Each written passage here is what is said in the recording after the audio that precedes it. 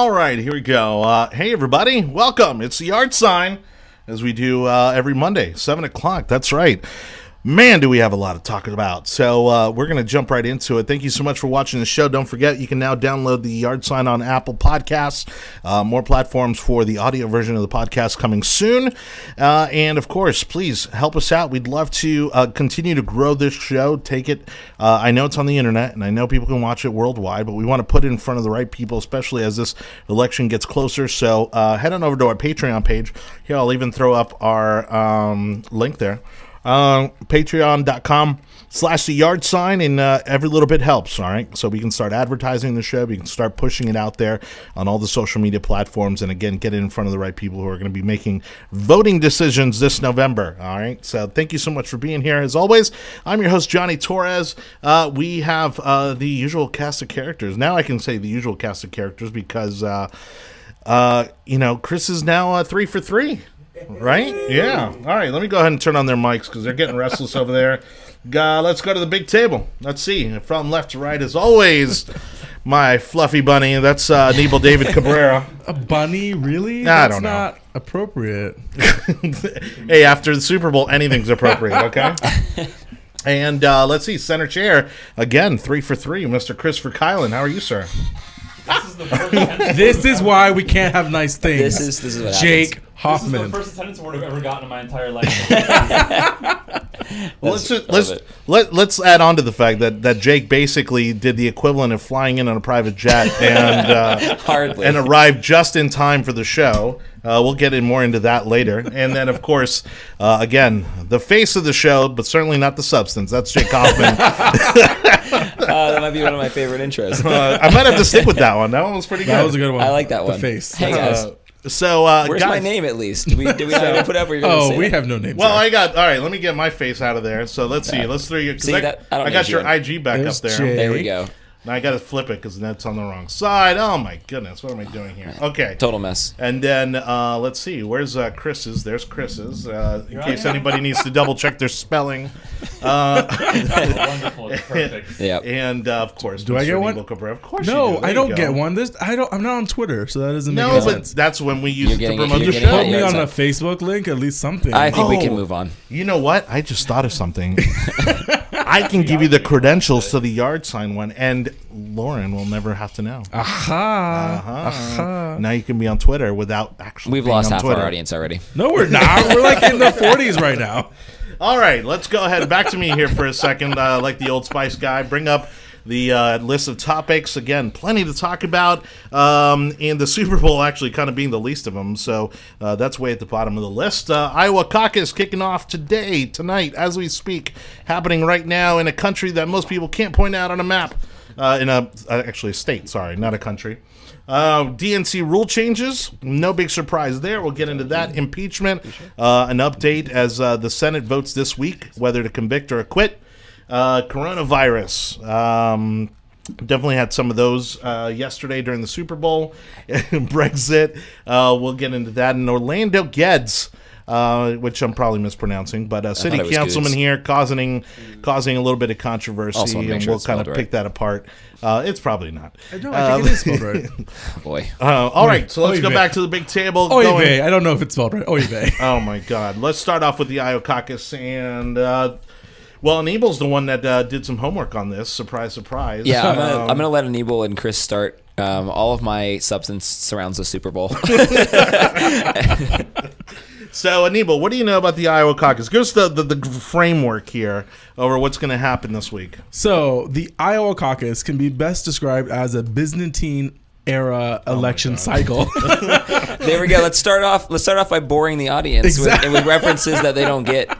Well, I mean, yeah, that's true. It's getting like Dennis Miller territory over Yeah. here. So at the end of the day, the way the caucus is going to be run is that it's the same way as you're going to your polling station, but you have to stay at your polling station all day, and then there are rounds of voting to figure out who is the top three.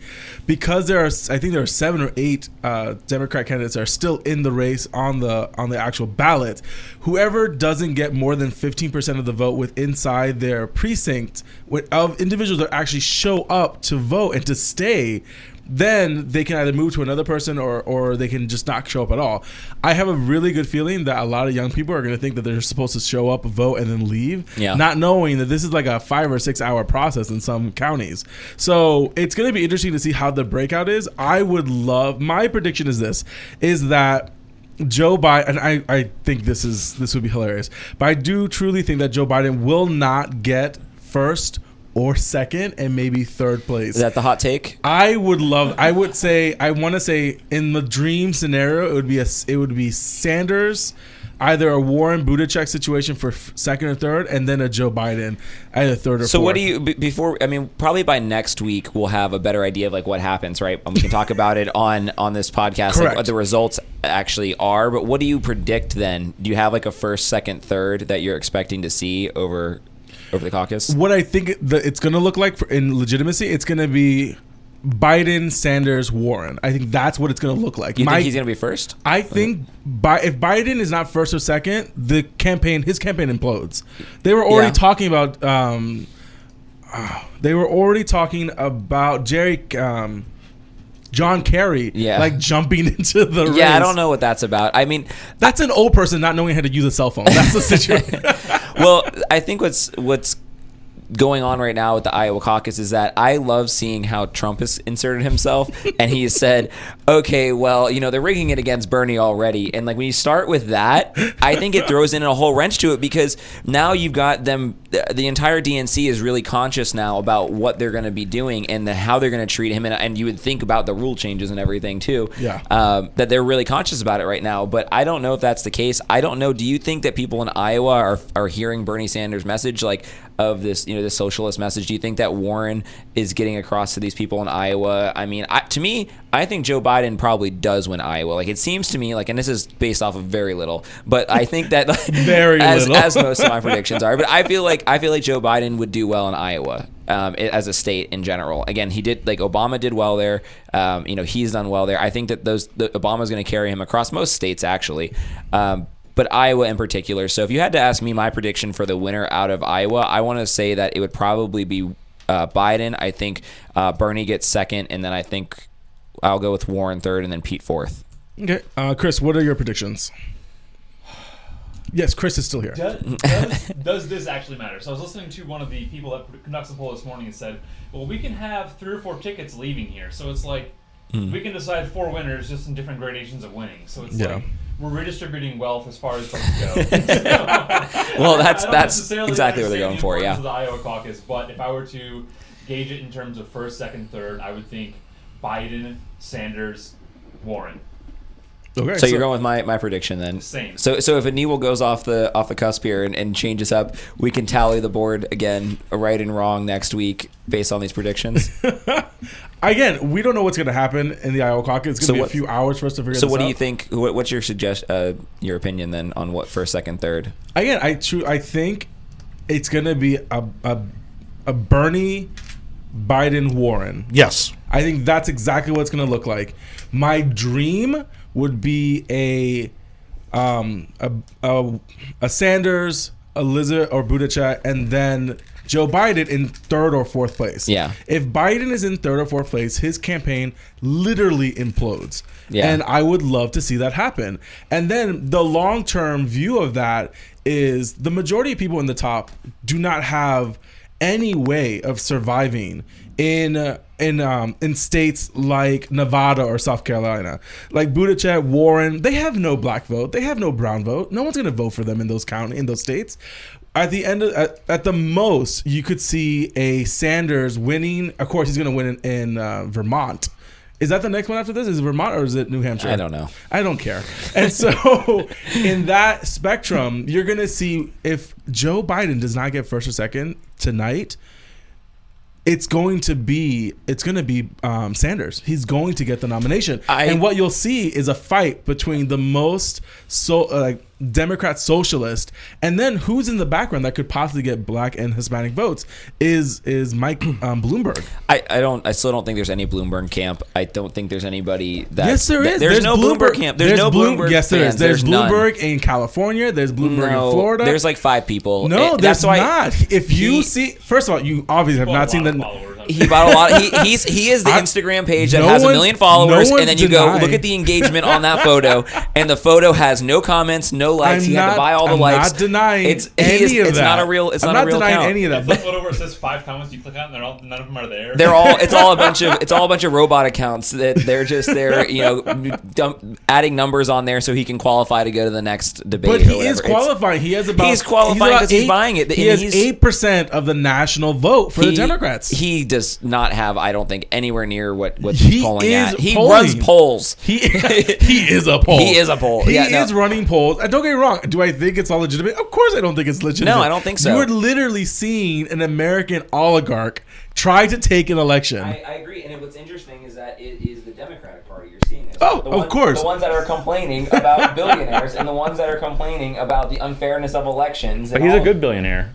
He's apparently. I thought Tom Steyer was a good billionaire, but he's got Bush way to the back, so he's not clearly a good billionaire either. He's going to redistribute his wealth so hard once he gets elected. He wants to. So hard. So does that? Our next topic, is it not the rule changes that they've gone under now to try and I guess as Trump would say, rig it against Bernie Sanders? So.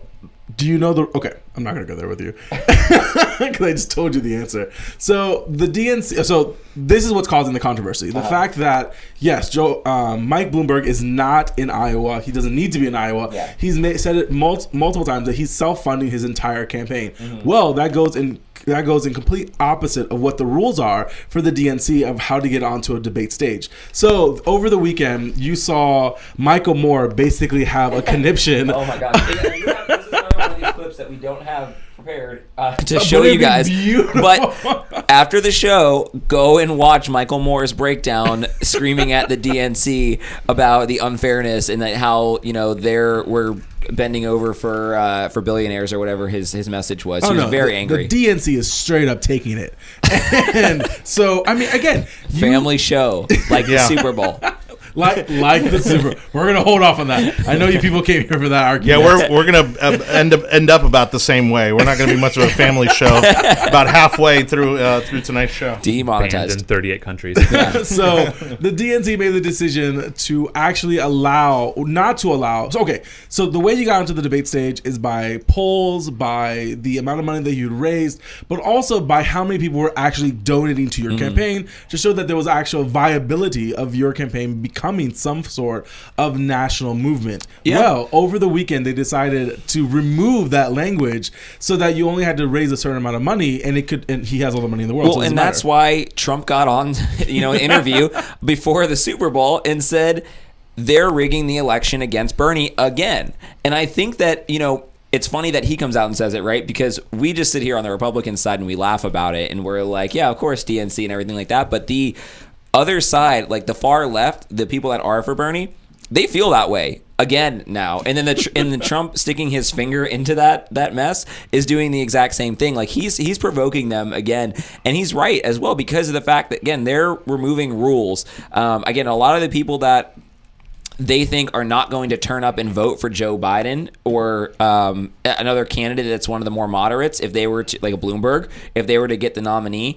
This is why, like when they end up losing the election in November and they go, why didn't anyone turn out to vote? Why didn't any young people turn out to vote and all that stuff? Because they're fed up with the way that the party works, and they're fed up with the way that they've changed the rules. And you can't, and again, like we were talking about this earlier before the podcast, is that this now eliminated, if Julian Castro and Booker were still in it, they would now qualify there. The only reason why he knows about those two people not being able to qualify is because I made that point earlier. I said, like we discussed before, I didn't say I came to this podcast with this idea. We all know you didn't come to this podcast with these ideas. So the point is that you've disqualified now people that would have otherwise qualified and then ended their campaign based on certain rules, right?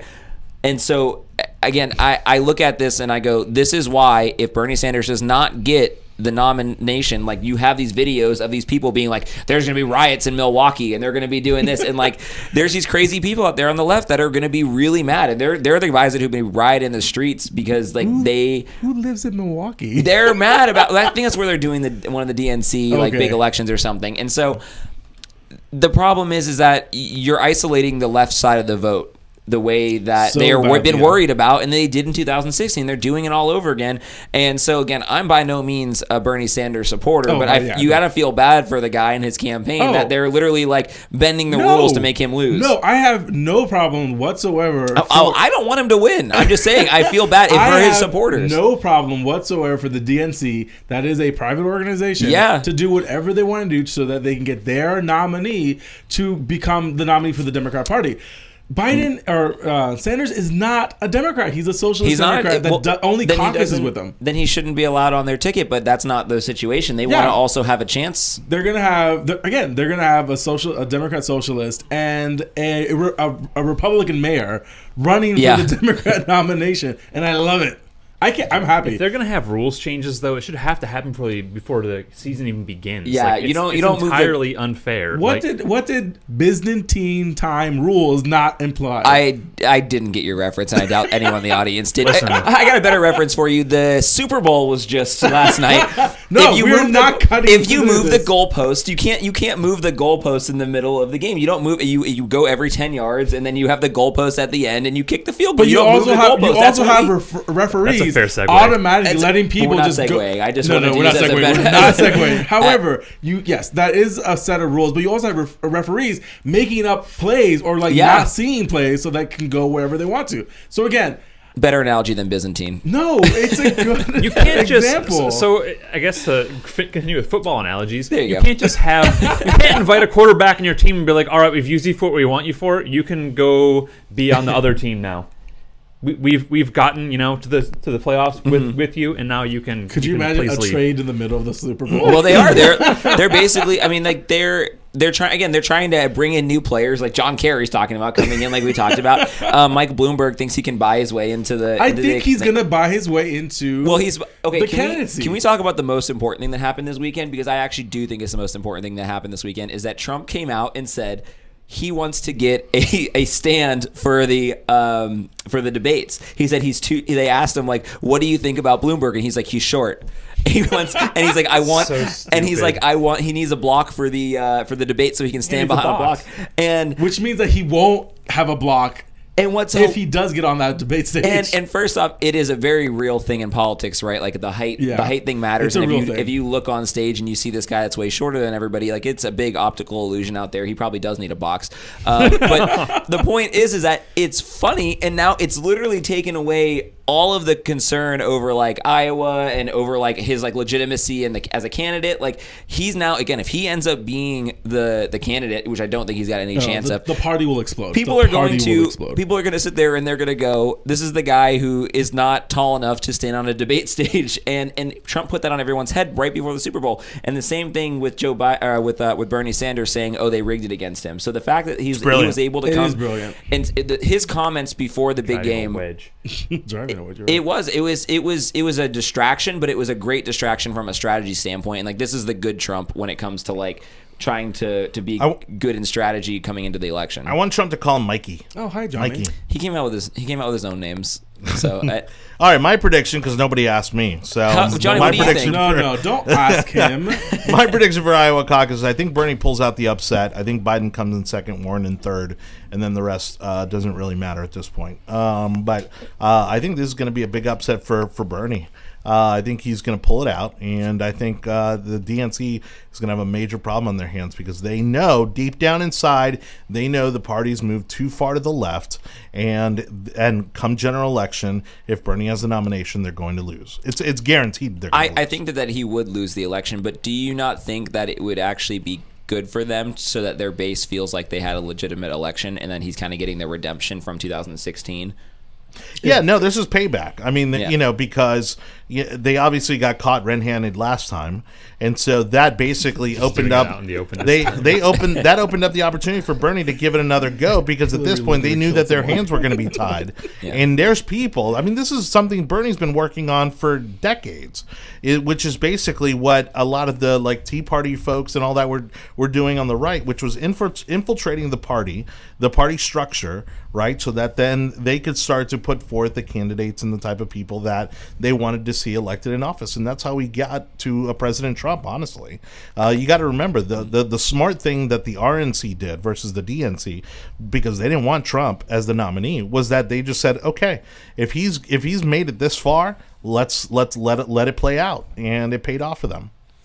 If you would have seen the RNC try to manipulate the election during 2016, then you would have seen a brokered convention. Yeah. I think what's going to happen in this regards is that you're going to see a brokered convention. I would love to see a brokered convention at the Democrats when they have their convention. I still don't think that's going to be what happens here. I think they're going to figure out a way to derail Bernie Sanders ahead of time, or the voices are so loud on the left from the Democrat Party that they'll just capitulate. And I think that might actually happen, that they allow it to work that way. But then again, you have a situation where it's going to be a disaster for when the election starts in I think it's August when you get the actual nominee. Yeah.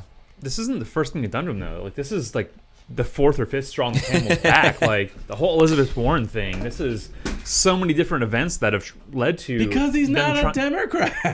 That's fine. Just don't let him associate anymore. No, you then. should never have allowed him to get into this to begin with, but you did it because you wanted the youth vote. You wanted the cool They let him in the kids house. They let him in the house. with their crazy Yeah, they wanted- hair they and wa- their nose piercings, and that's what you wanted. They wanted to have all the youth votes, so they went out and got their 75-year-old heart attack. 79. From Vermont. How old is he? I don't know. 78, 79. I think he's an octogenarian. I'm 100% serious. I think he's in his 81 years 70s. old. Honestly, If only there were a device. Well, we don't come prepared with Alexa, those devices. So guys, or some sort of Is there an technology Alexa here? No. that would give us access Bueller? to an infinite amount of information. Okay, we're doing the Google box. so Give do us we a have? second. So I guess, is there anything else from like this that you really 78. want to go over? So 78 years old. That's how old. That's how So old. that's who they went and dug into the coffers to try and to get to Literally the dug to into try the coffers. to try and get the youth vote. So I wonder if he's collecting Social Security at this point. Ooh. of course he is. No, Are you he's kidding not. me? He went to a communist country. Oh, he is using as much Oh, government aid as he please. possibly could. Oh my God! If he and Warren are not the biggest hypocrites on the planet, I don't know who is. Of course they are. Yeah. I will say this. I don't want to say this, but I mean, do you think he survives through the summer? Well, I think the summer. Hillary yes. barely survived.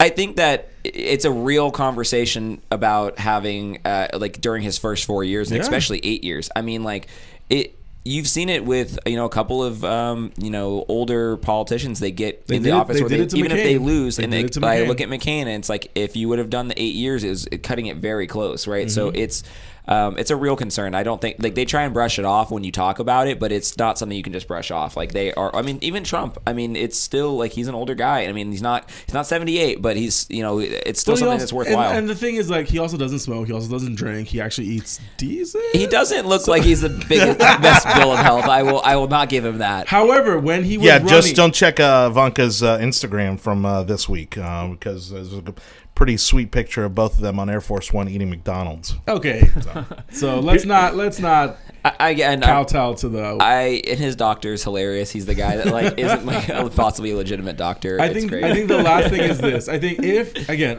this is the last prediction I'll say. Yep. If Joe Biden does not get first or second place in the Iowa caucuses, I think his campaign collapses. He doesn't have the money to move forward. He has $9 million in cash remaining, and that's not enough to throw off a huge national campaign. Buttigieg has the money. Warren and Bernie has the money. I think Amy Klobuchar, I think she's still in the race. She doesn't have the cash, and some others just they don't have the cash. I think at the most. So, do you guys think after this weekend, because again, every week we come on here, we talk about the Democratic primaries, we talk about the caucuses, we talk about all this stuff, and we talk about who we think is going to win. But at the end of the day, like we're going to look here and we're going to go, I think Trump still won the weekend. Completely. Yeah. Oh, yeah, completely. No one's talking about all of these things. They're talking about Those again were his great interview. commercials yesterday. His during the commercials. Super Bowl. I And, think they were great. And his interview The beforehand. first one was great. Well, his interview beforehand, I think, is what really set the stage. I mean, to go in and like they did like the word association with him. Did you see this? They were like just one word. If you after we give him your name, like Joe Biden, he's like sleepy. Still, it's you want you. It's funny. It's like it's our president, bringing down all of these other, candidates. So, take with that a grain of salt of, what that does to the discourse in the country. But the point is that he ended up winning the weekend as far as like a polling numbers go. Again, he also didn't get impeached this week. So I think that that's a pretty big win. Look at that segue. Oh, someone is Before working. we move on, I segued so well. Come on. Go ahead, Chris. chances of Bernie's survival, So close. if we move to socialized medicine and he uses it, drops by 90%. Yes? No? I would agree with you. That No, doesn't he'll get- but fly to Cuba he to would- get he- medicine, if anything. he would fly to Germany or something. But All yeah. right.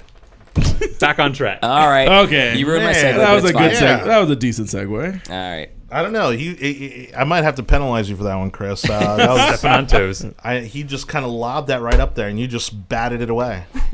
All can't right, see so me. going back to the topic list again, thank you so much for watching the yard sign. We appreciate you again now on Apple Podcasts as well, Facebook, YouTube.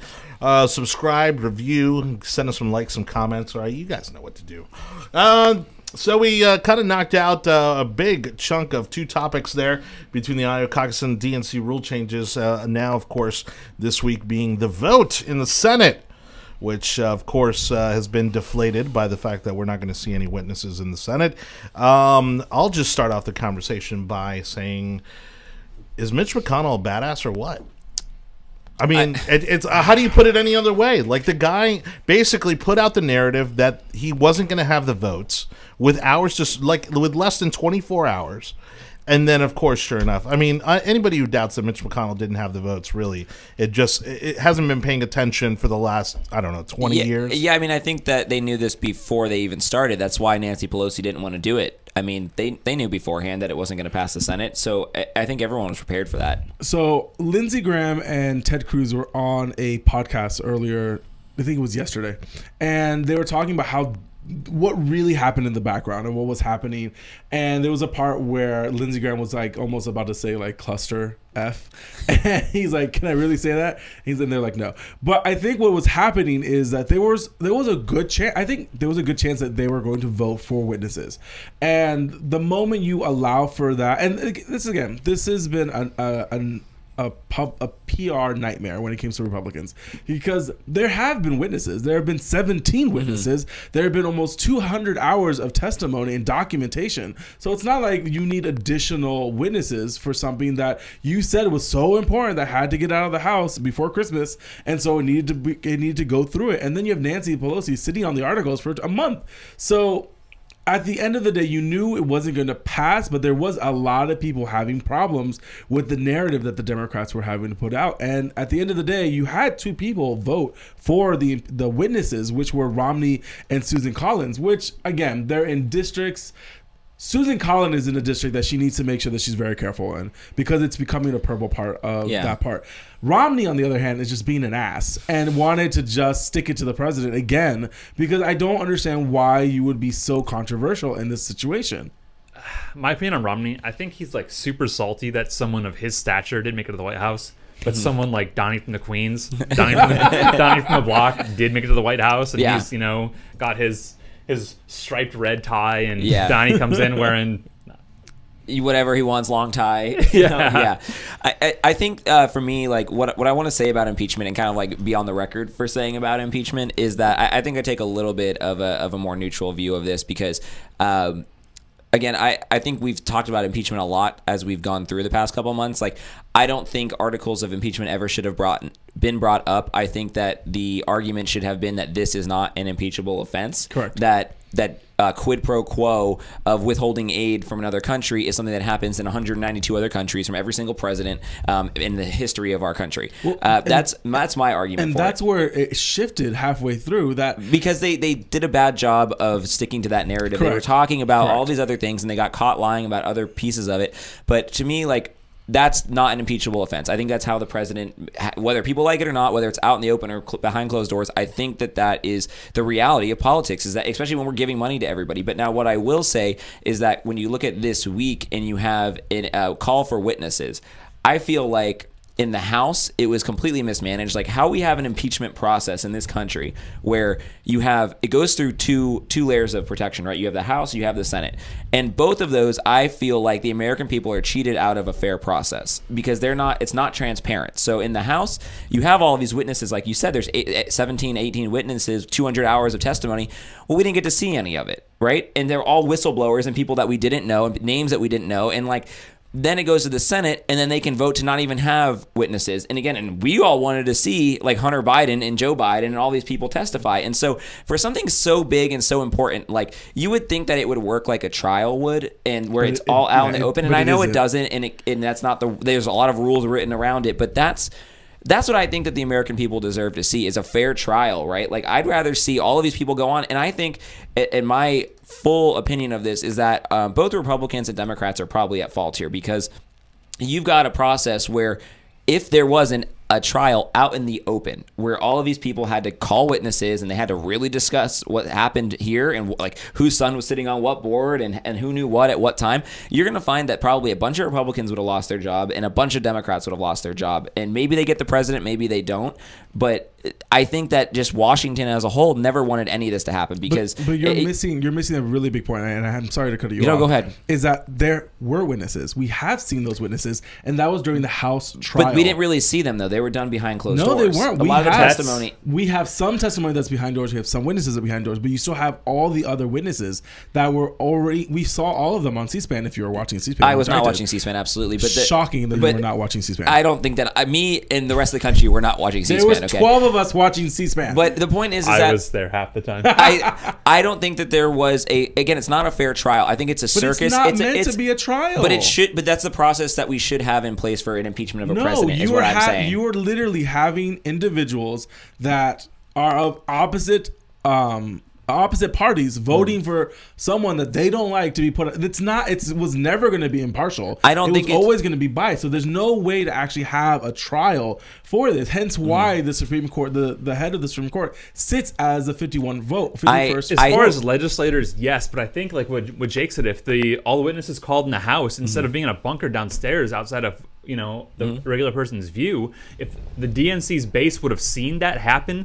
Either they would have been bolstered or they would have been softened up. This is stupid. Why are we doing it? The Democrats want to get rid of Trump because they know they cannot win in November. And because of that, this was the only other option. I guess that this is the conversation I'm having is more of a problem with the impeachment process as a whole, right? Is that if we have a process in which nobody is like allowed to see the witnesses, hear the witnesses. Not all witnesses can be called. I mean, imagine having like a murder trial where like they were just like, nope, can't call that guy. Nope, can't call that guy. Murder. That's a whole other conversation. But we're talking about removing the president of the United States. But you're giving the articles were not criminal to begin with. Well, the reason why this is completely different between when it comes to Nixon, when it comes to Clinton. This is completely different because there was no crime committed. Well, if there was a crime committed, then they would have filed either bribery charges or contempt of court, not contempt of Congress. But that's Who cares about being contempt with Congress? But that's my point, though, is that if you're going to impeach the president and you have a process that is to remove the president of the United States, I feel like it should be more of a trial basis that's out in the open. You actually get to hear witnesses from both sides, and you have it out in the open. I don't like seeing rules from either side where you don't get the full story, where some of the story is done, but it's done behind closed doors. Story. The public wouldn't feel so slighted if that were the case. I think the public feels completely slighted on both sides because everyone wanted to see witnesses called. Like, I want to see Joe Biden have to testify and Hunter Biden testify about what they did. Yeah, but that was never going to get pushed. Democrats were never going to. But if this was a real case, why you did not get. But that's the thing. You're thinking that there was some way to make this impartial, and that was not going to be possible. I'm not saying whatsoever because there was no crime committed during the Nixon campaign. A crime was committed that made the Republicans have to vote Nixon out. But this is when why it came to Clinton, there was a crime committed, and it forced the Democrats to vote on this. But they had to do the same thing. They suppressed witnesses in that case too on the Democratic side. And to me, like, if we've had this happen now twice in the past, let's say 20, 30 years, we have a broken process here, and the American people on both sides don't feel good about it. We don't have a broken process. It is a little bit. I mean, it's not the impeachment process. I think has I look at it as the impeachment process is good because we've got all of these safeguards in place where you cannot just remove a president for, at will, right? You've got these safeguards of the House and the Senate. What I don't like about it is all of these procedural things that they go and they argue, and it's a giant circus at the end of the day, not a fair shakeout of what actually happened. And I think that, again, like the American people are saying things like, "Oh, well, Trump has an oligarchy. We're in an oligarchy." They think that about. I don't even know where. But that's the narrative on their side. And then from our side, we're looking at it like, what's been the calling card for years now? It would drain the swamp, right? Like. This is exactly what we're talking about. Like, to me, like if they were to have like a real trial and these guys, all these politicians were to go on trial and actually have to face what happened in this situation from start to finish, you would see people from both sides removed or in jail. The founders made sure that this was a legitimately partisan scenario, that it had to be so blatant of a crime that there was no way that the opposite side would be able to justify it and force them to actually bring it upon. That's why this version of what they've done when it comes to impeachment is so stupid, because now it just cuts the knees of what legitimacy when it comes to impeachment. When a president has committed such a high crime and treason, is in any of the impeachment articles about high crime or treason? No. So they're not even real crimes. Exactly. So let's say though that there was Nancy Pelosi and Shifty Schiff have literally blown their wad on something that means nothing. So let me ask you then, if we had a real, like whatever you consider to be a hard real crime committed by the president,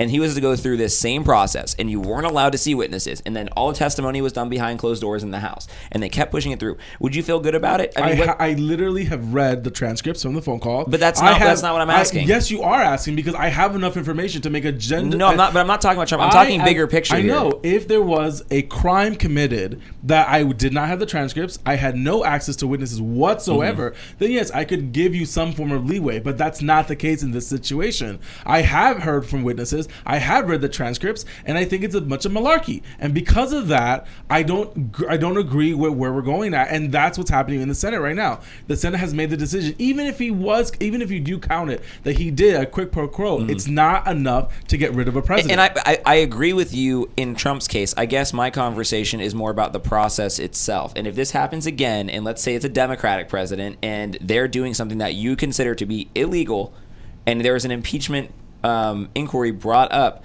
I feel like the process is not in place to give the American people the amount of oversight that they need. The way we do impeachment now is exactly the way it's supposed to work. They manipulated this process because we were only in what, day 78 of how the impeachment. We've never had impeachment during an election year. We've never had an impeachment be this short. Again, this is exactly the way it was supposed to work, and it is resulting in the way it should have ended. Is that there is no. President Trump will be acquitted, and that's it. I understand that that's what's going to happen here, but I guess I still. But does that not mean that it didn't work correctly? I don't think it worked correctly, because I don't think that you would have all of the people involved that are around this, right? So your Joe Bidens, your Hunter Bidens, your Mitt Romney, your Nancy Pelosi, whose their kids sit on boards of foreign companies too.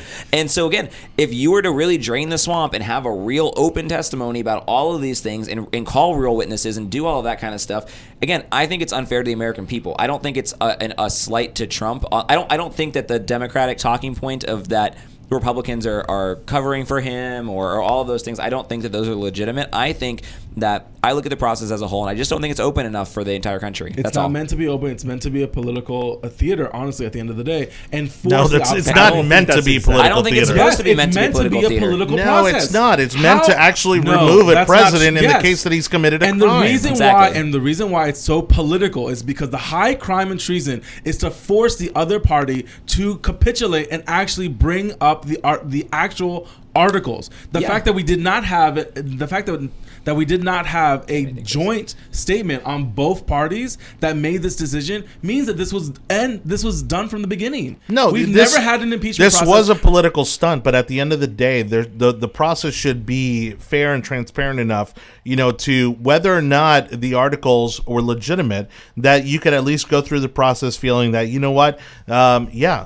like he didn't do anything wrong here. And the problem is that by not calling any witnesses, you're basically, I think you're tampering or you're smearing the validity of making the point that there was nothing there to begin with. The fact that the articles that they have filed have no criminal attachment to it means that this was always going to be nothing. Yeah, and the Democrats are the ones that ruined the impeachment process. I think completely. I think that it's shared blame. And again, I think it's not shared blame. I really don't believe it's because shared I blame think at all. again, I'm going to say it again. I think that if you would have an open, transparent trial, like whatever you want to call it, this isn't a trial. I know, but I'm saying that if you would actually have open testimony, I think you'd see a lot of that swamp draining that we talk about all the time. You have all of these people in positions where their kids are on all of these boards and everything like that, and then you have all these people that knew all of these things. Joe Biden talked about removing. I mean, the thing that Trump is impeached for. It's illegal for letting your kids get on these boards. It's not illegal. If you're in control of that jurisdiction, it's it not is. illegal. It's a conflict of interest. It's nepotism, but it's not illegal. But it is a conflict of interest because there was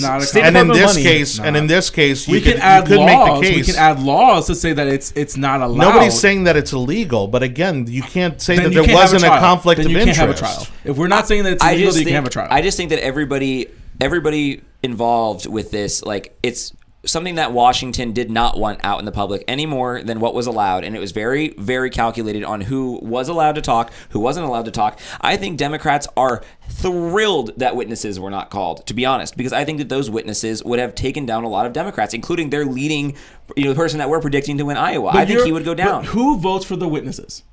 The Senate. I think that everybody. Who votes for the witnesses?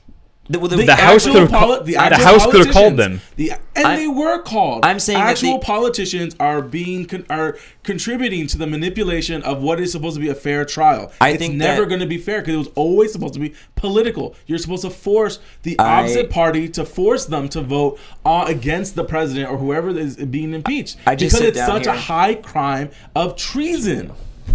I agree with what Jake was saying. It's not just for treason. It's high crimes and treason. Like literally, it has to be so outrageous, breaking into your opponent's campaign headquarters and lying under oath in front of America. Those are the last two that we did. All right. Man, I think Jake was saying that a lot of people in Washington are relieved that no one was testifying because everyone gets exposed. I don't disagree. I apologize. I don't disagree, Jake, of what you're saying, but this is the world. Done end conversation. I know this is the world that we live in, and I don't live in a fantasy. I live in reality, and this is the reality that we live in. I think that we could have a more transparent process. I guess you're not going to call it impeachment.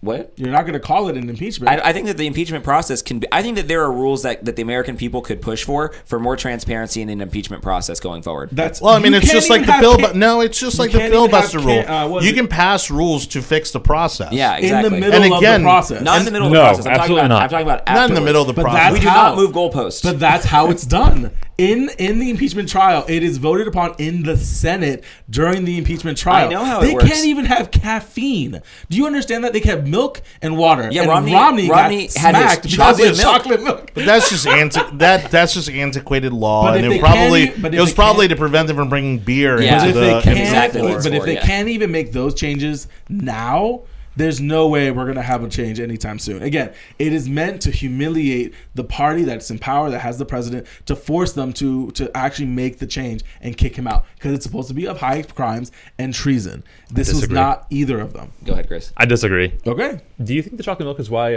Romney lost his seat at CPAC? I think Romney lost his seat at CPAC for a lot of reasons. It was absolutely the chocolate milk.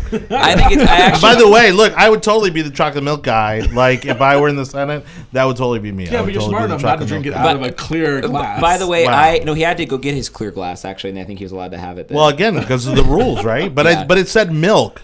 And so they're saying that because it was chocolate milk, that's how somehow violating the rules. It's just, one thing I'll say about Romney, which is incredibly racist against chocolate milk. By the way, best non-alcoholic drink out there is chocolate milk. So I understand where Romney's coming from. Whoa. Let's not have this debate now. I think. Do you know this is petty foggery. Really well? I said best non-alcoholic drink is chocolate milk. I don't think that's up for debate. That's not true. All right, let's go ahead and bring in the comments, guys. Name another in the comments. Because we're about to take a hard turn here after that hefty conversation. Oh, wow. Coronavirus. I think we could all use a corona right about now, especially after that last topic. Has their stock fallen? Okay. Everyone's stock fell over the weekend. No, but I don't think it's affected them. Up 200 today. Yeah, the Dow, not the Shanghai exchange. Well, so of course the coronavirus, you've got your anti-vaxxers out there saying that this is all conjured up and just a way to vaccinate everybody. And then, of course, you've got the World Health Organization basically running around like chickens with their heads cut off. The UK apparently has lost a whole bunch of people who were in China, and now there's, I think, over 24 cases in the UK. I think there's now, I think we're in the single digits here in the United States. We're at 12. Is it 12? It's 12. You reverse them. Oh, okay. All right. So, needless to say, people want to equate it to Zika. You were talking about Zika earlier before we started the show. Is this a huge deal, or is this just kind of the panic of the quarter? I think that it is a big deal. You have a lot of people in close quarters in that country, right? And you've got they can trace it back to in that country, but I mean here, is it going to be a big problem here? I don't think people should not be getting down to their bunkers and preparing a bunch of food to survive the next apocalypse. I don't think that it's going to get bad. It's not going to get bad here, but in a city like Wuhan, where you have millions of people around open livestock and these open air markets, which is where this all originated from, eating bat soup or whatever it is where this comes from. The Chinese government, what you should be scared of is that they've quarantined a city, right? That's what you should be afraid of. They have taken this virus and said, we have it under control. Rest of the world, they do not have it under control. And then now it's gotten so bad that you've got thousands upon thousands of people dying in these cities because they've now quarantined them and basically said, if we have to lose the city of Wuhan with 1 million people because it'll save, our billion-person population, they've quarantined. There are pictures of which them. is totally a Chinese thing. They would absolutely do something like that. Let's rewind a little bit. Do I think that we should be in bunkers? No. Do I think this can become some of the U.S. medical industry is actually calling this into a pandemic of a problem. What's occurring now? And remember, we talked about this last week. So last week it was less than 100 people had passed away. Last week it was less than 2,000 people infected. Well, they're lying about all their numbers. I'm completely agreeing with you that they're completely lying. But the thing is, though, what's scary are the numbers that they're giving out now. Plus 300 have already died. There are already cases of people outside of China that have passed away also. I think in the Philippines or in somewhere in Southeast Asia. It's now went from 2,000 infected to almost 17,000 infected. And so the number of quarantines over 100 million that are in their homes and they can't move around. Well, and I think that this speaks to a bigger problem here, right? Because they've had this problem with SARS, right? And like the real issue here is that you have a bunch of hospitals and people in the communist government that they have that do not want to report that their city is not under control. They do not want to get punished from Beijing and have it come down to them and say, well, what were you guys doing? Because now you're fired or killed or something like that. Because that's genuinely what has happened here. People in the hospitals do not want to be blamed. Doctors do not want to be blamed. And they are underreporting all the way through because they don't want to get in trouble from the people at the top in this dynasty. Exactly how socialized anything works. Exactly. And so that's what we're seeing here. So what should be scary to Americans? Not so much that it's going to come over here because, yes, we're going to have 5 or 10 cases from people who accidentally visited Wuhan at the wrong time. And they weren't treated properly because they kept saying that this wasn't a real virus, it's just pneumonia or whatever, right? So that's going to happen. But a giant pandemic, no, but what should be scary here is that socialized medicine, socialized country, communist country, right? They can just decide all of a sudden that your city is quarantined and it's now quarantined, and then now there are dump trucks of mud now blocking out all of the tunnels getting out of Wuhan. That is a real thing. They have quarantined that city. So what should be scary is that the government has been able to go and basically stop people from mobilizing and getting them out of a country. They basically, again, written off an entire city of millions of people and said, go stay in your homes, be safe, but you're not infecting the rest of our country. And that should be what's scary to everybody. I think any government would do almost the exact same thing if they had. Yes, they would. You think that what would happen if Washington, D.C. said, Tampa is quarantined. We are closing all of the bridges. You guys are stuck there because you guys have a disease going on. If there was a disease going on, I think the military would go into Tampa to try to stop and close the bridges. Have you seen any movies lately? I know the movies. Yes, exactly. That's what happens in the movies. That's what would happen. They would close it down. I don't think in an American city you would see this until you have a socialized medicine or like you got this like federalist government that comes in. I think any government would do the same thing to ensure the safety of. You want the pandemic to go through the United States just to allow it, so then you can what? I think you'd have a major revolt. I think you'd if you would know, people would panic here in this country. I think they would panic if they found themselves blocked into an area. And then, mind you, again, it's much more difficult to do that here simply because of landmass. You could quarantine Tampa in a second. No, not Tampa. St. Pete. Pinellas, you could absolutely lock down real quick. Pinellas will turn into 2 islands if it ever gets hit by a hurricane. So let's all understand what we're talking about. Or Florida, right? Like you could quarantine Florida. There's like two intersections that go out of Florida, right? There are 2 intersections that come out of Florida. You have 75. Let's go through this now. This is the attitude I got with the 4 and 8 thing. There can't be. How many ways to get out of Florida? Leave your comments downstairs. I can tell you right now. Remember that hurricane that we had when everyone was trying to leave? There are 2 interstates to get people out of this state. True. And if they were to quarantine those 2 interstates, yes. And if they were to quarantine those interstates and close them off, what would we do? We'd be stuck in Florida. No, and I would change my Google Waze to get off of the highway and switch on to State Road 301. And so there's there are other ways. But how? A1. And you don't think that the military could easily close off all of those roads, 10 roads? Guaranteed they could do it. No, I think the Florida National Guard could absolutely do it. Okay, of course. Thank you guys. I have to argue against Anibal every week about things that I think are obvious, and everyone else on the show thinks we went from 2 are intersections. Mind you, this whole lockdown premise was his idea in the first place. Why is it Anibal was the one pitching this whole thing that they were going to lock. First of all, I knew for a fact lock China down was going to lock down Wuhan. I can't even believe we haven't even made it to the thing you're most wrong about yet, and we've already gone this far into the show. I have receipts for that one. Also, yeah, this is not going to be Anibal's best show. No, I'll it's tell not. you that. We're gonna change. We got to get our tally board. We got to get up there. We need a scoreboard. I mean, yeah, we do. When it comes Those to at home, you errors. can keep one for us. Yeah, we need somebody who's going to start taking score for us. Again, I think what's happening now, and I'm more focused on the economic backlash when it comes to what happened today.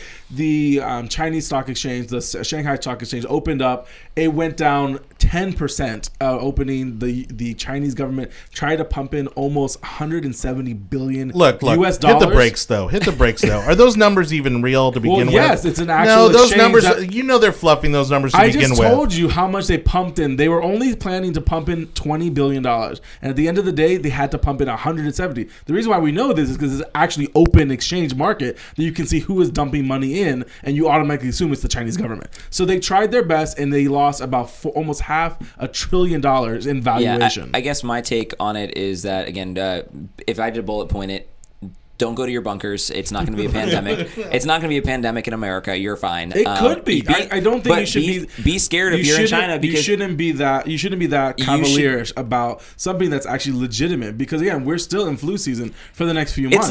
It's pneumonia. Do you know what the percentage? I'll tell you this. Wait. Let's have this conversation. This is a great test run for the anti-vaxxers. Do you know what the percentage is of conversion from having a case to death? For the virus, how can you possibly know those numbers when they can't even report how many people are in these places? Of the cases that we have now, there is a way to calculate that percentage. Because the only cases we have are the worst of the worst. I don't think it's anywhere near accurate. Please fill us in, Do you know the number? There's no reason for numbers. 3% of conversion. That's from nothing. I'm a betting man. I'll take 97% all day. Okay, so what's the conversion of death when it comes to having the flu? I mean, I have no clue because I'm not prepared to give you that kind of stat. Shocking that he doesn't have a clue. I'm still right on all of my points. I don't need numbers. He's going off the talking points that we had in our little chat group, all right? Which no, is basically that the flu is far more fatal in this country than the coronavirus will probably ever be. Whoa. That's not true. The percentage of people that die when they get the flu is 0.095%. Those numbers are fluffed by the CDC. You know why? It's because the amount of... It's all fake news to you, isn't it? I do not You're going to say that the CDC is lying to the U.S. government of how many people get the flu and how many people die? I absolutely think the intelligence agencies were doing it. The FBI's been doing it. I think that every number... The CIA's been doing it. Right now, the coronavirus has a higher percentage of people that contract the disease and pass away because of the disease than the flu.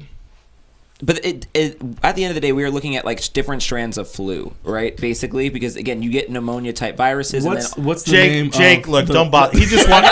Look, Jake, don't even bother. I shouldn't bother. He just wanted to throw out that little footnote. You make the comment. That little the comment that the flu is more deadlier. And what I want to say is, I didn't say it's deadlier. That percentagely, if you get the coronavirus, there's a higher likelihood of you passing away from it than the flu. Yeah, but that's because they have spent no time trying to fix the problem. Do you you know right? how long it takes to be able to develop some kind of antivirus? This has probably been festering for months, but they are not labeling it as a coronavirus or whatever they call it in China. They have not been labeling it as such, and because they've lied about their numbers for months, it allows a pandemic to happen. Okay, that's what happens. So much more interesting question: is this Darwinism at work? Is this natural selection? Is this a way of thinning the herd? The Black Plague. I don't want to talk about this. Speaking of conspiracy theories about people lying to people. Oh, whoa, yeah. There was a theory that this was a biological weapon developed by the Chinese government that went horribly wrong and got out of its coop. I think that conspiracy theories are fun, and I will entertain all of them.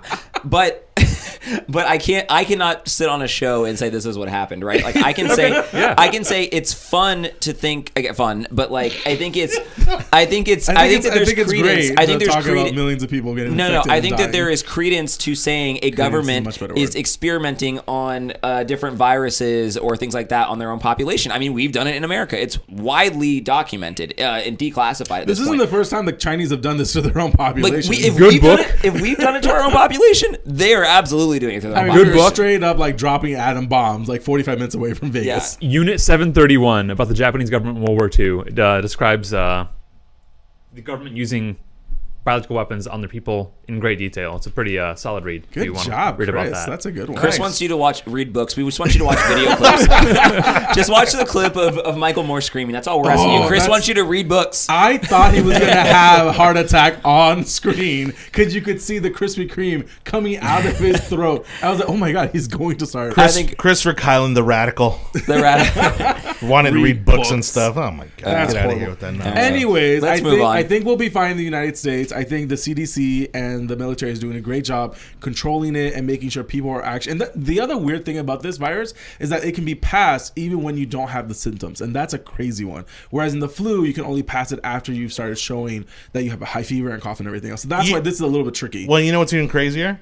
Is that we're still talking about it. I know. Yeah, that's I know. crazy. It's crazy. Because if you would have taken my bullet points, we could have moved on. But no, you didn't provide bullet points. I provided bullet points. You walked in here 2 minutes before we started. My bullet points on the show, not before the show. All right, boys. You're off camera. I thought I did it. Go ahead. Continue. All right. Recap here on the topic list. Again, just getting out of the coronavirus. Thank you so much for the science lesson, Anibal. Now we're going to do a quick jog over to the UK. Again, we've got some mixed opinions. I think, while we've gotten word from some somewhat legit sources that right now, Brits, while they were celebrating in mass quantities out in the streets when this went into effect, they're saying, well, this is going to still take a lot of months of negotiation between the other countries, et cetera, et cetera. My point, and the reason I wanted to bring it up was, is this basically a litmus test for our upcoming election? I mean, this was a huge win for the Conservative Party, something that, again, had been in limbo for a long time. All of a sudden, Boris Johnson gets reelected and pushes Brexit through and gets it done.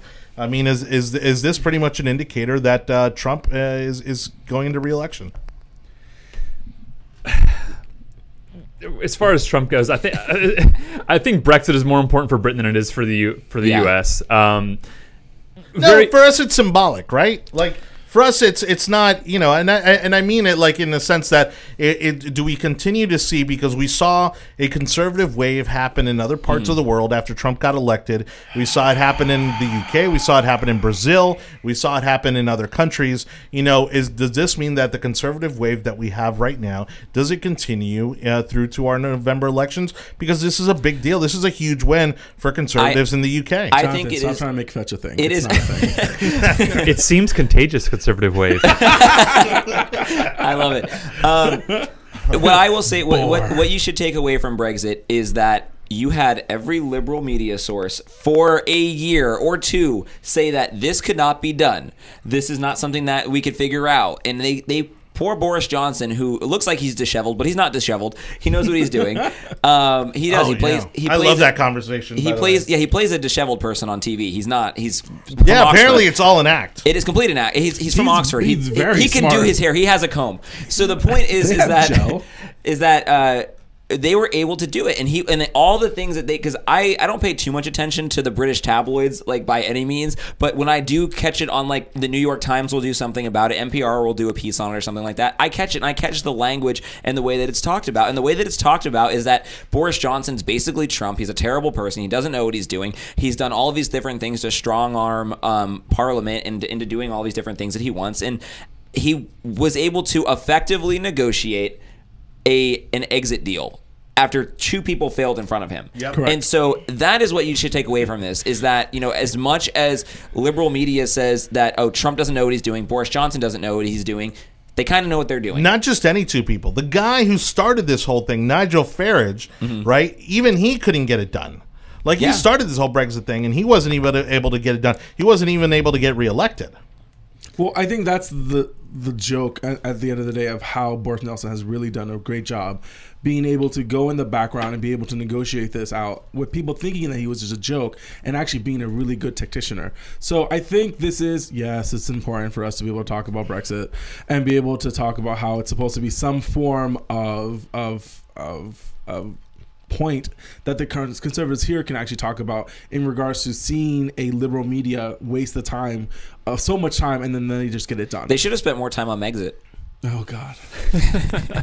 So as far as conservatism broadly regarding Brexit, I think it's great the Britons can now govern themselves as opposed to having diplomats in Brussels decide things for them. As conservatives, we like to have our government local and small, and this is a step in that direction for the Britons. I'm very proud of them getting it done. I think so, and if they were to have a deadly virus break out, now they don't have Brussels being able to quarantine the entire island. We've seen what happens when the UK gets a deadly disease. We all seen the movie. Yeah. So because of that, I think they will be fine. Nothing's going to go crazy. I will want to see what the hash out is going to be when it comes to trade, and that's just because I'm a nerd. There's a lot that still has to be hashed out. I don't think it's perfect yet, but again, they'll work on that, and we'll use it in your little corner in Evil's attic 4 months down the road when they have some. You're being very generous. When they have some sort of mildly interesting thing going on. But right now, I think again, like you said, good for them. At least they got this done. This is what the people voted for, and I think we can move on to the more important topics. All right. Well, we'll go ahead and do that then. Again, a little bit of controversy here. It's going to be our local topic of the day. We had a city council member using an inappropriate slur towards a certain minority group here in... I did now. I looked it up. I promise. I hear you, but don't forget, you are in front of a microphone. So city council member Orlando Gudes, sure, why not? Apparently used the word Jude to Jude up. I think they were talking about some contract negotiations. Yeah, I'll brief people. Yes, please. Yes, our official Jewish correspondent. I've actually somehow become the official. I no, seriously, I feel like I've actually become the official Jewish correspondent on this story. So the city of Tampa, you've basically become that guy. Somehow, I mean, it's basically the story is we've got issues with his district and contracts, and when the Tampa Bay Times asked him about it in official business, he said we're getting Jude out of contract money, right? It's in his official transcript, right? And then they wrote an article about it, and they said he used anti-Semitic language and all of that kind of thing. Then what's been more interesting to me since this has started was the Tampa Bay Times wrote an article about it. And then, if you were to just read the comments on said article, you would see that a bunch of other Democrats on city council, other Democrats that are actively involved in the community, and other Democrats just around the area are defending him, right? And it's a shame. And I don't... This is what I said on the same thread, is basically... I don't care that he used this language, right? I think that it's wrong. He probably needs a conversation. That I would please come on the show. I wasn't able to get in touch with him over the weekend. I know he's getting bombarded with different requests. But what I would say about it is that it's bad. It's not appropriate especially in an official context, right? Like to talk about your government contracts in such a way. It's not appropriate, but. I'm not up in arms about this, and I cannot stress that enough. I'm not upset about that, and my point is that I'm Jewish, I've been on government contracts, I'm in the city of Tampa. I could be as offended as anybody about this. I'm not. But my point is that I find it amazing that the same people who, and this isn't anybody specific, but Democrats in general, the same people who will look at Ron DeSantis and say, his monkey it up comment was racist. He's definitely racist for that. This comment that, whatever, put X into the blank space of Republicans saying this, and they're a racist for it, and they're an anti-Semite for it, and all of that. Hold the same standards to your elected officials. Expect, and there's definitely an element here that he's black. He's in a black district, and I think there is a double standard here on the way that he's being held to it versus the way that Democrats hold Republicans to it. And so, I'm by no means calling for his resignation or anything like that. I'd love to have a conversation with him and talk with him about it. But Democrats should realize that if you guys aren't going to remove him from office or call for his removal or condemn him for this, then you shouldn't be condemning anybody on the Republican side either. And that's where we're at. And again, it's nobody in particular.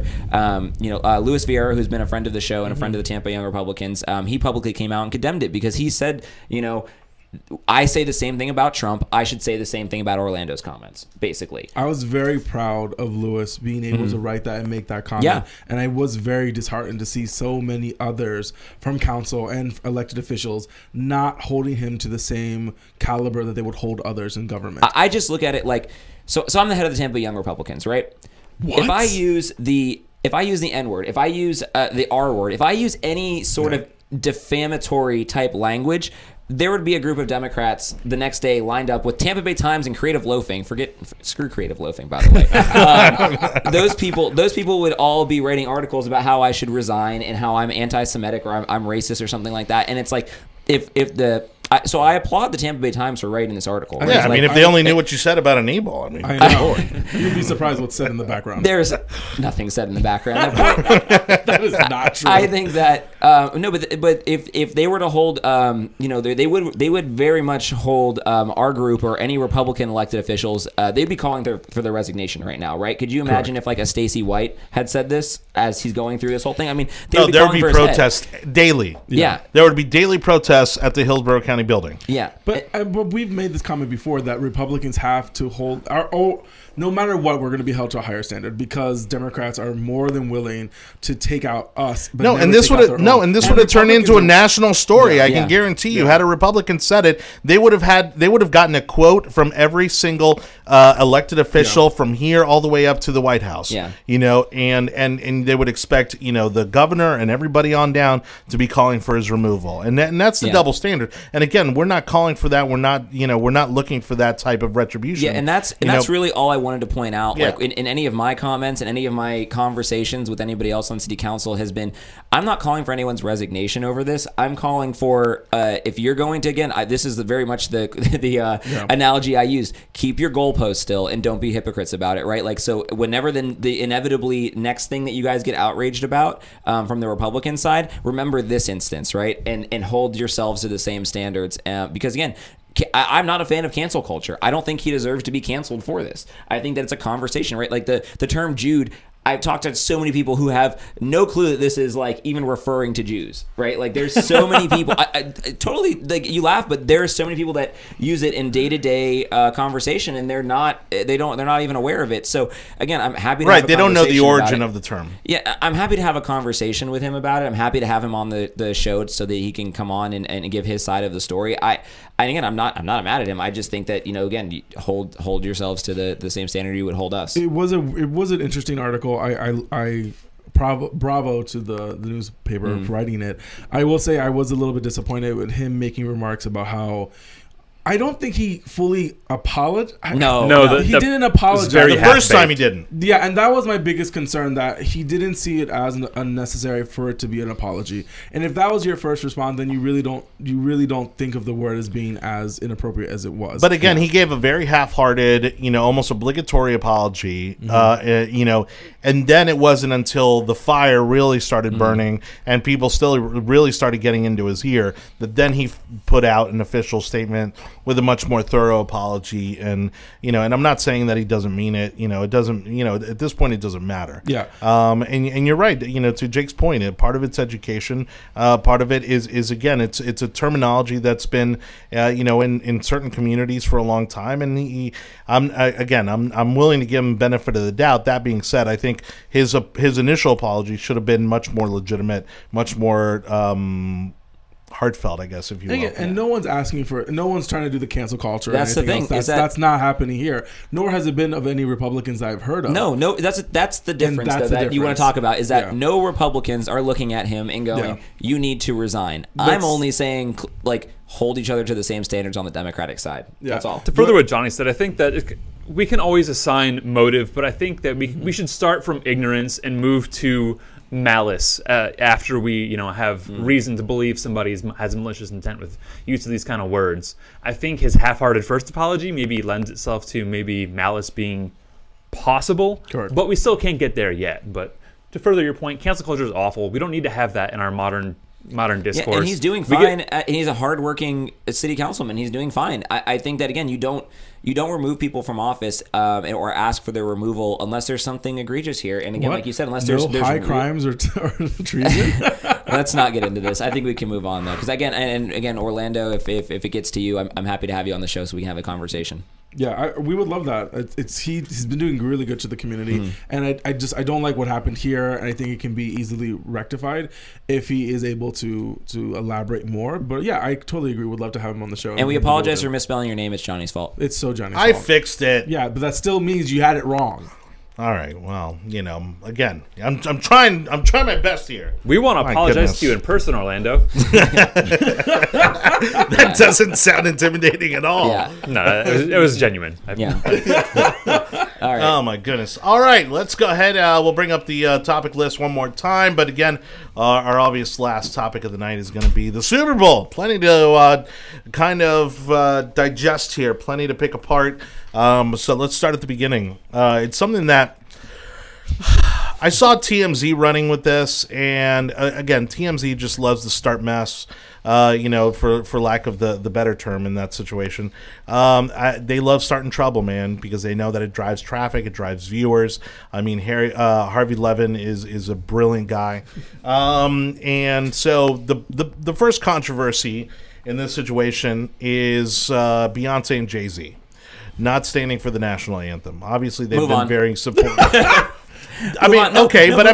So non-issue. They're private citizens that are watching a game. They're not being paid to play a game. So that doesn't matter. I don't care. What I want to say about this, but intentional or not? I mean, intentional, absolutely. It's extremely intentional. I mean, but again, I think that the NFL does not want to bring this stuff up anymore, right? Yeah. And so, one of the things I kept seeing pop up here and there was, the NFL wouldn't show this, pro-life video, or, the NFL wouldn't show this video or from this organization or something like that during their commercials. And then, this kind of thing, it's look, the NFL is trying so hard to move past that. We had an amazing Super Bowl. The game was amazing. Game was great. They shouldn't have even flashed them on the screen sitting through it, or even written about it. I mean, because they're just sitting, they're 1 and 2 of 60,000 people in those stands. I don't want to talk about it because it's it's a waste. It's giving, move on to the good stuff. It's giving It's giving credence to something that does not matter. There's so many other people that were there of high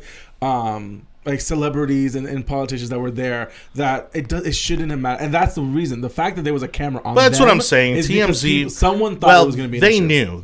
I think yeah. because again, they've been very big supporters. I don't want to. I don't want to give it any more. No, and you're right. I mean, again, even I was rolling my eyes when I saw TMZ post it, and of course now since then other outlets are starting to make hay about it, and honestly, I think it's a non-issue. It's a non-story. Yeah. I mean, I'm sure there were plenty of other people in the crowd, probably for very non-political reasons that also didn't stand up for the anthem. But anyways, as far as the game goes, it goes back to kind of why I'm such a casual sports fan. I mean, all the best stuff happened in the fourth quarter. It was an amazing game, and I was pulling for the Chiefs, and because I think Mahomes is going to be a superstar. But was it a great game? I think again, fourth quarter, amazing. The rest of the game was kind of eh. So I'm This is the only topic I'm fully prepared for. Just so you guys know. As far as months. Well, it goes back to us talking about the fact that you basically just got back from Miami before the show. Full disclosure here. Like I was in Miami all weekend.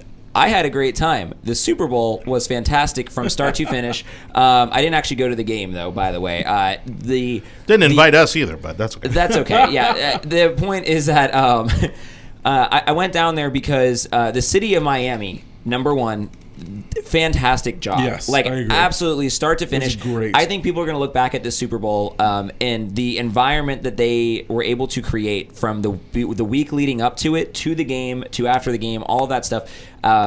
They put on a great Super Bowl. Everyone was happy. Everyone was thrilled. The place was bumping all week, by the way. Then the next thing I want to say is that to go to the actual game part of this, I don't talk too much about like my actual business side of things, but like I do a lot of work alongside of Patrick Mahomes' agent Lee Steinberg and Steinberg Sports, and they have a comeback story at this point that's now better than the comeback story that happened completely in this. And he's the comeback king. This is his third comeback in a row in the postseason of all things, and to do it in the Super Bowl again is just unbelievable. And then him being youngest MVP, all that. Yeah, stuff. and these guys, it couldn't happen to a better person, Correct. a better family, and again a better agency. I mean, like I've talked about this before. The amount of influence and jobs created underneath of somebody like this, the amount of influence it has on the league as a whole, the politics of it. I mean, again, like I looked at the story on Yahoo. The main story on Yahoo was like Patrick Mahomes and his girlfriend kissing like high school sweetheart after the game. Guy's a superstar, by the way, Johnny. Not going to be a superstar, like is a superstar. No, this just certified it, right? Yeah, absolutely. I think the Super Bowl just certified it. And again, a great person, great family, great agency. When he gets paid this summer, by the way, he's going to shatter all records. I mean, probably looking at like $40 million a year, 7-year contract kind of thing. Does he stay in Kansas City? Yes. Not even close to being like they've been working on locking him down since game one of him coming out and being a superstar. So at this point, he's now going to command a bigger contract than anyone's ever seen in NFL history. And again, the other thing you're going to see is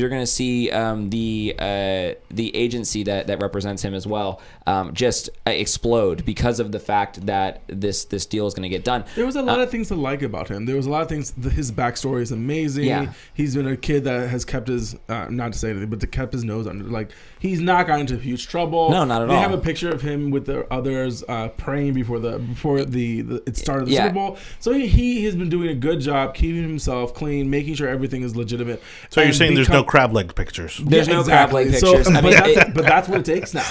Not to have that kind of stuff. Yeah, he deserves every piece of praise you possibly can get him. The comeback in the fourth quarter was phenomenal. I think that I saw a grown man cry because of that. I didn't see anybody cry on Ocean Drive down there. They were they were all inebriated, a little bit of a different vibe going on down there, which I want to talk about because one of the biggest things that I gathered from my experience over Super Bowl weekend, because the biggest controversy that it seems like there is over Shakira and over J-Lo.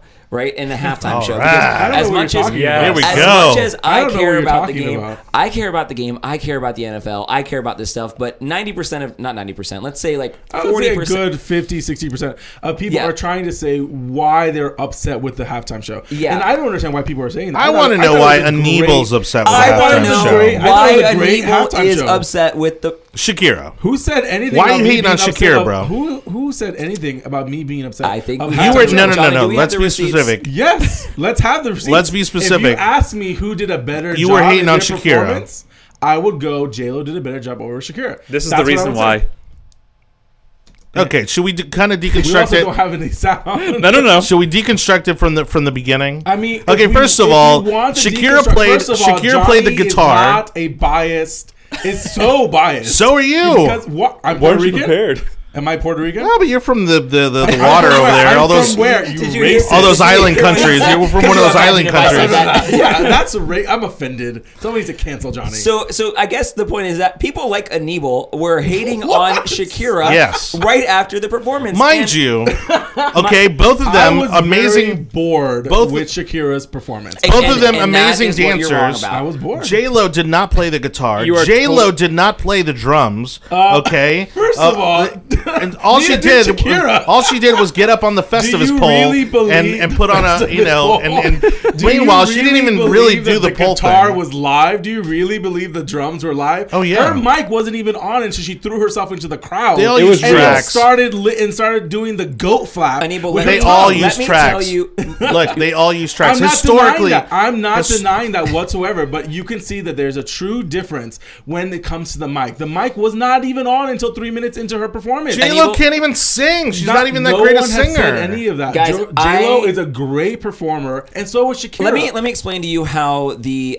Hispanic community took this. Because Yes, since I you would guys love, I clearly would have love no to idea, hear by the way, what the Jewish let me- Anglo-Saxon gentleman wants to know about the let me tell you- Latino community. Let me I'm tell you intrigued. I am going to tell you because Ocean Drive please, let me. was this had nobody cared about the game. I'm going to be honest with Yeah, you. because they were high on partying. cocaine. I am This not is going- Ocean Drive. I am not going It to is the deny- most European part of the United States First of America. off, there was no Europeans there that night. That's There not were- true. there- I can tell you. They take my euros all the time when I'm in South Beach. No, Which tells you a lot. So I'm saying that if you were to gauge the community in Miami watching this out, like the block party that was happening, South the Beach, epicenter of South Beach, which is not a. it was the which is- local. It was the it local was not community. local It was very much There's local community. not- Jonathan, is South Beach local community? Not Negative. Thank you. on a regular weekend. you. No. Okay, so here, let me explain to you what the Hispanic community cared about. It's practically Because Sodom and Gomorrah. It every is. single I'm day. not disagreeing I'm not with giving any you of those kind of points. I am not going to disagree with any of those points. But what it those was, people knew exactly what was going on. No, they're high and drunk at the same time. and you know what? None of them cared Let him about make the his game. point, Anibal. Nobody cared about the game until the halftime show. And then when the halftime show came on and Shakira started playing her hits and J-Lo started playing their hits, the entire place is up dancing, singing. They're proud. They're waving the flags. Let me show you about the Colombian pride. I did not deny any of this. Puerto The Puerto Rican Rican pride, pride, yes. all of those things. I'm They not were saying that loving it it, was- I and am they not saying- rocked Anibal, the let him stage. talk. They rocked the stage, and they brought up the entire community that that is out there. And I don't know why I have to explain that to you, Anibal or Johnny. Johnny agrees with me, so I'm going to mostly go No, with not Anibal. to me. I love the whole thing. I think thought the it was whole- a great performance. yeah, but if you ask me absolutely. who did better, I'm going to say J-Lo. I'm Look- sorry if I'm not allowed to have an opinion in a free country. To me, the only wrong. minor issue I had with it were certain camera angles I felt were That I thought was were inappropriate. But in all, the performance, the choreography, I don't believe was. And again, if you don't know the culture, this Correct. again is very acceptable and very normal in the Latin culture. I mean, they did an amazing job, and I think they represented the Hispanic and Latin community well. I think it was done very well. And like, again, a lot of people don't know who the other two clowns were, but that's fine. I still don't know who the other. Yeah, so it's dude Bad was. Bunny and J Balvin, and They're both from they're Colombia, megastars. So it is what it is. It Well, no, actually was hold on. Ali G. Correction. No, so J Balvin's from Colombia, Bad Bunny's from Puerto Rico, both reggaeton stars, okay? But they're also massive in their own right. Not as mainstream, obviously, as Shakira and J-Lo, but those guys right now have done songs with both of them, as we saw last night, and have continued to keep them relevant. Yeah, I think as those guys are coming up. I think that there was a little bit of complaint, I think, from the Miami community that some of their other artists were not represented. Yeah. in there. And you heard that months ago. but I Oh, think it could have that's- gotten real hood up in there. I mean, Look, let me tell you something. The mainstream is still not ready for Uncle Luke and Two Live Crew to do to do the halftime show. I'm all for it. I may or may Trick not Daddy, Trina. I don't think it's ever going to I happen. may or may not have attended any of Uncle Luke's parties over the weekend. They're undisclosed. But the point is that they represent the community down there, and they do deserve a place in the Miami culture. And you see other events that do get that. But again, this is the Super Bowl. This is mainstream. It is the largest and viewed, J-Lo and event of the year. Shakira are as mainstream as you get. And they did. I don't care about the halftime show almost ever because I like football. And this was the best halftime show I've seen in a long time. Well, let me tell you it this. is one of the best So, and to back up what you're saying, Jake, I think if you go down to South Beach, and Anibal's right, South Beach is not true Miami. Yeah. But I think it is when it comes to the nightlife and the party and the lifestyle, there is that element to it. And what we saw in the Super Bowl is a watered down version of what you see on South Beach. Correct. And that's absolutely what's happening. Yeah, exactly. And again, I thought it was a phenomenal halftime show. I think, was it the best? No. I'd say top 5, yes. I would say maybe even top 3, possibly. And I think that this, if we want to talk about this from like a political standpoint, which is what this show actually is supposed to do, I know we spent a lot of time on gossip, but it's fun, is that the NFL, for all of the faults that it had maybe 2 years ago with the whole kneeling thing, that's why I don't want to talk about Jay-Z and Beyonce, for all of the controversy they've had over the past couple of years, we had an amazing halftime show, we had an amazing Super Bowl with great stories, with class acts. We won't talk about Jimmy Garoppolo and porn stars or anything like that, but the other quarterback, all of the other people that are that are taking place in the Super Bowl, we had nothing but great storylines. We had somebody that wasn't the Patriots in it. I mean, it was, yeah, exactly. I mean, you can boo me all you want. I think that the country as a whole got to do what they wanted, which is watch a great game, see sports, get to see a halftime show they wanted, and I think that you had to bend over backwards to find controversy in this halftime show, and I don't think they did anything wrong. I think aside from the bending over backwards, I think people are. I think people are trying to find something wrong with it. I don't think it's legitimate. Their concerns are talking about that it wasn't family friendly and the kids were But at the end of the day, there was a lot less. There was less skin than you would have assumed in anything else. I think they were very tasteful. Nobody's shirts were I think they were very tasteful. And anyway, I don't think it was any the whole time. I don't think it was any less tasteful than, again, I would compare it to Beyonce's performance. Yeah. Beyonce did an amazing job in the halftime show. She looked great. She went up there and shaked her ass. Yeah. I mean, again, like everybody had a great time, and we didn't see the outrage. And again, other than a few questionable camera shots, which again, that's not the fault of the performers. I think it's comparable to say that, again, Beyonce's performance very similar to what Shakira and J-Lo did last night. I like hockey. All right. On that note, well, that was civil. I thought that was very civil. Thank you so much to everybody for watching. That's because you didn't use your real position.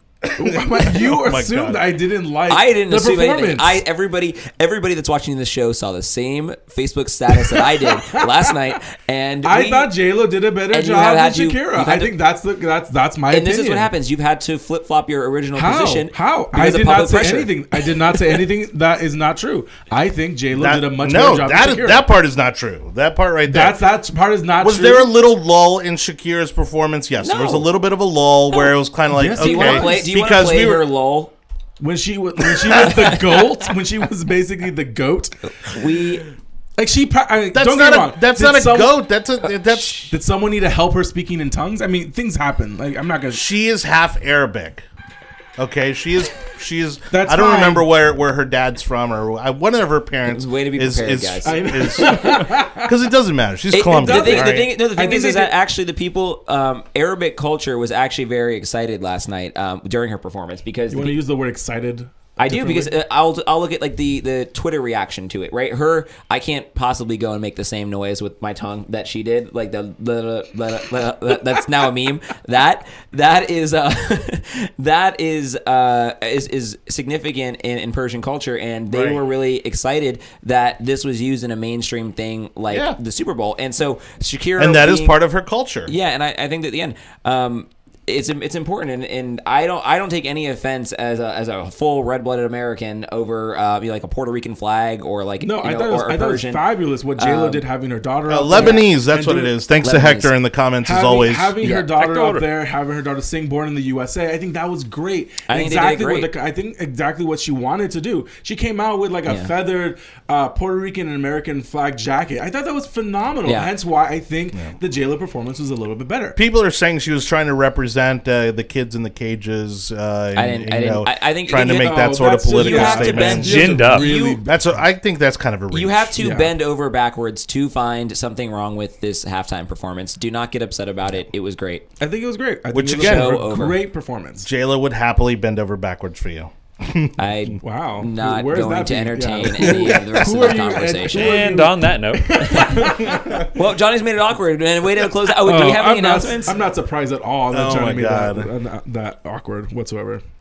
Anyways, all right. So on that note, thank you again, everybody, for watching. Last minute announcements from anybody. Jake, great meeting with Carrie Porch last. That was phenomenal. Last week. We will have a video of that. Maybe yes, no. Maybe it's up to you. Okay. Well, I gotta edit it. I gotta make the edits to it. But Asking I just me a wasn't sure if we question that wanted you to. hold all the Well, I didn't power know if to. you wanted to post it or not. Wow. You know, but Carrie was awesome. Carrie was awesome. So he was great.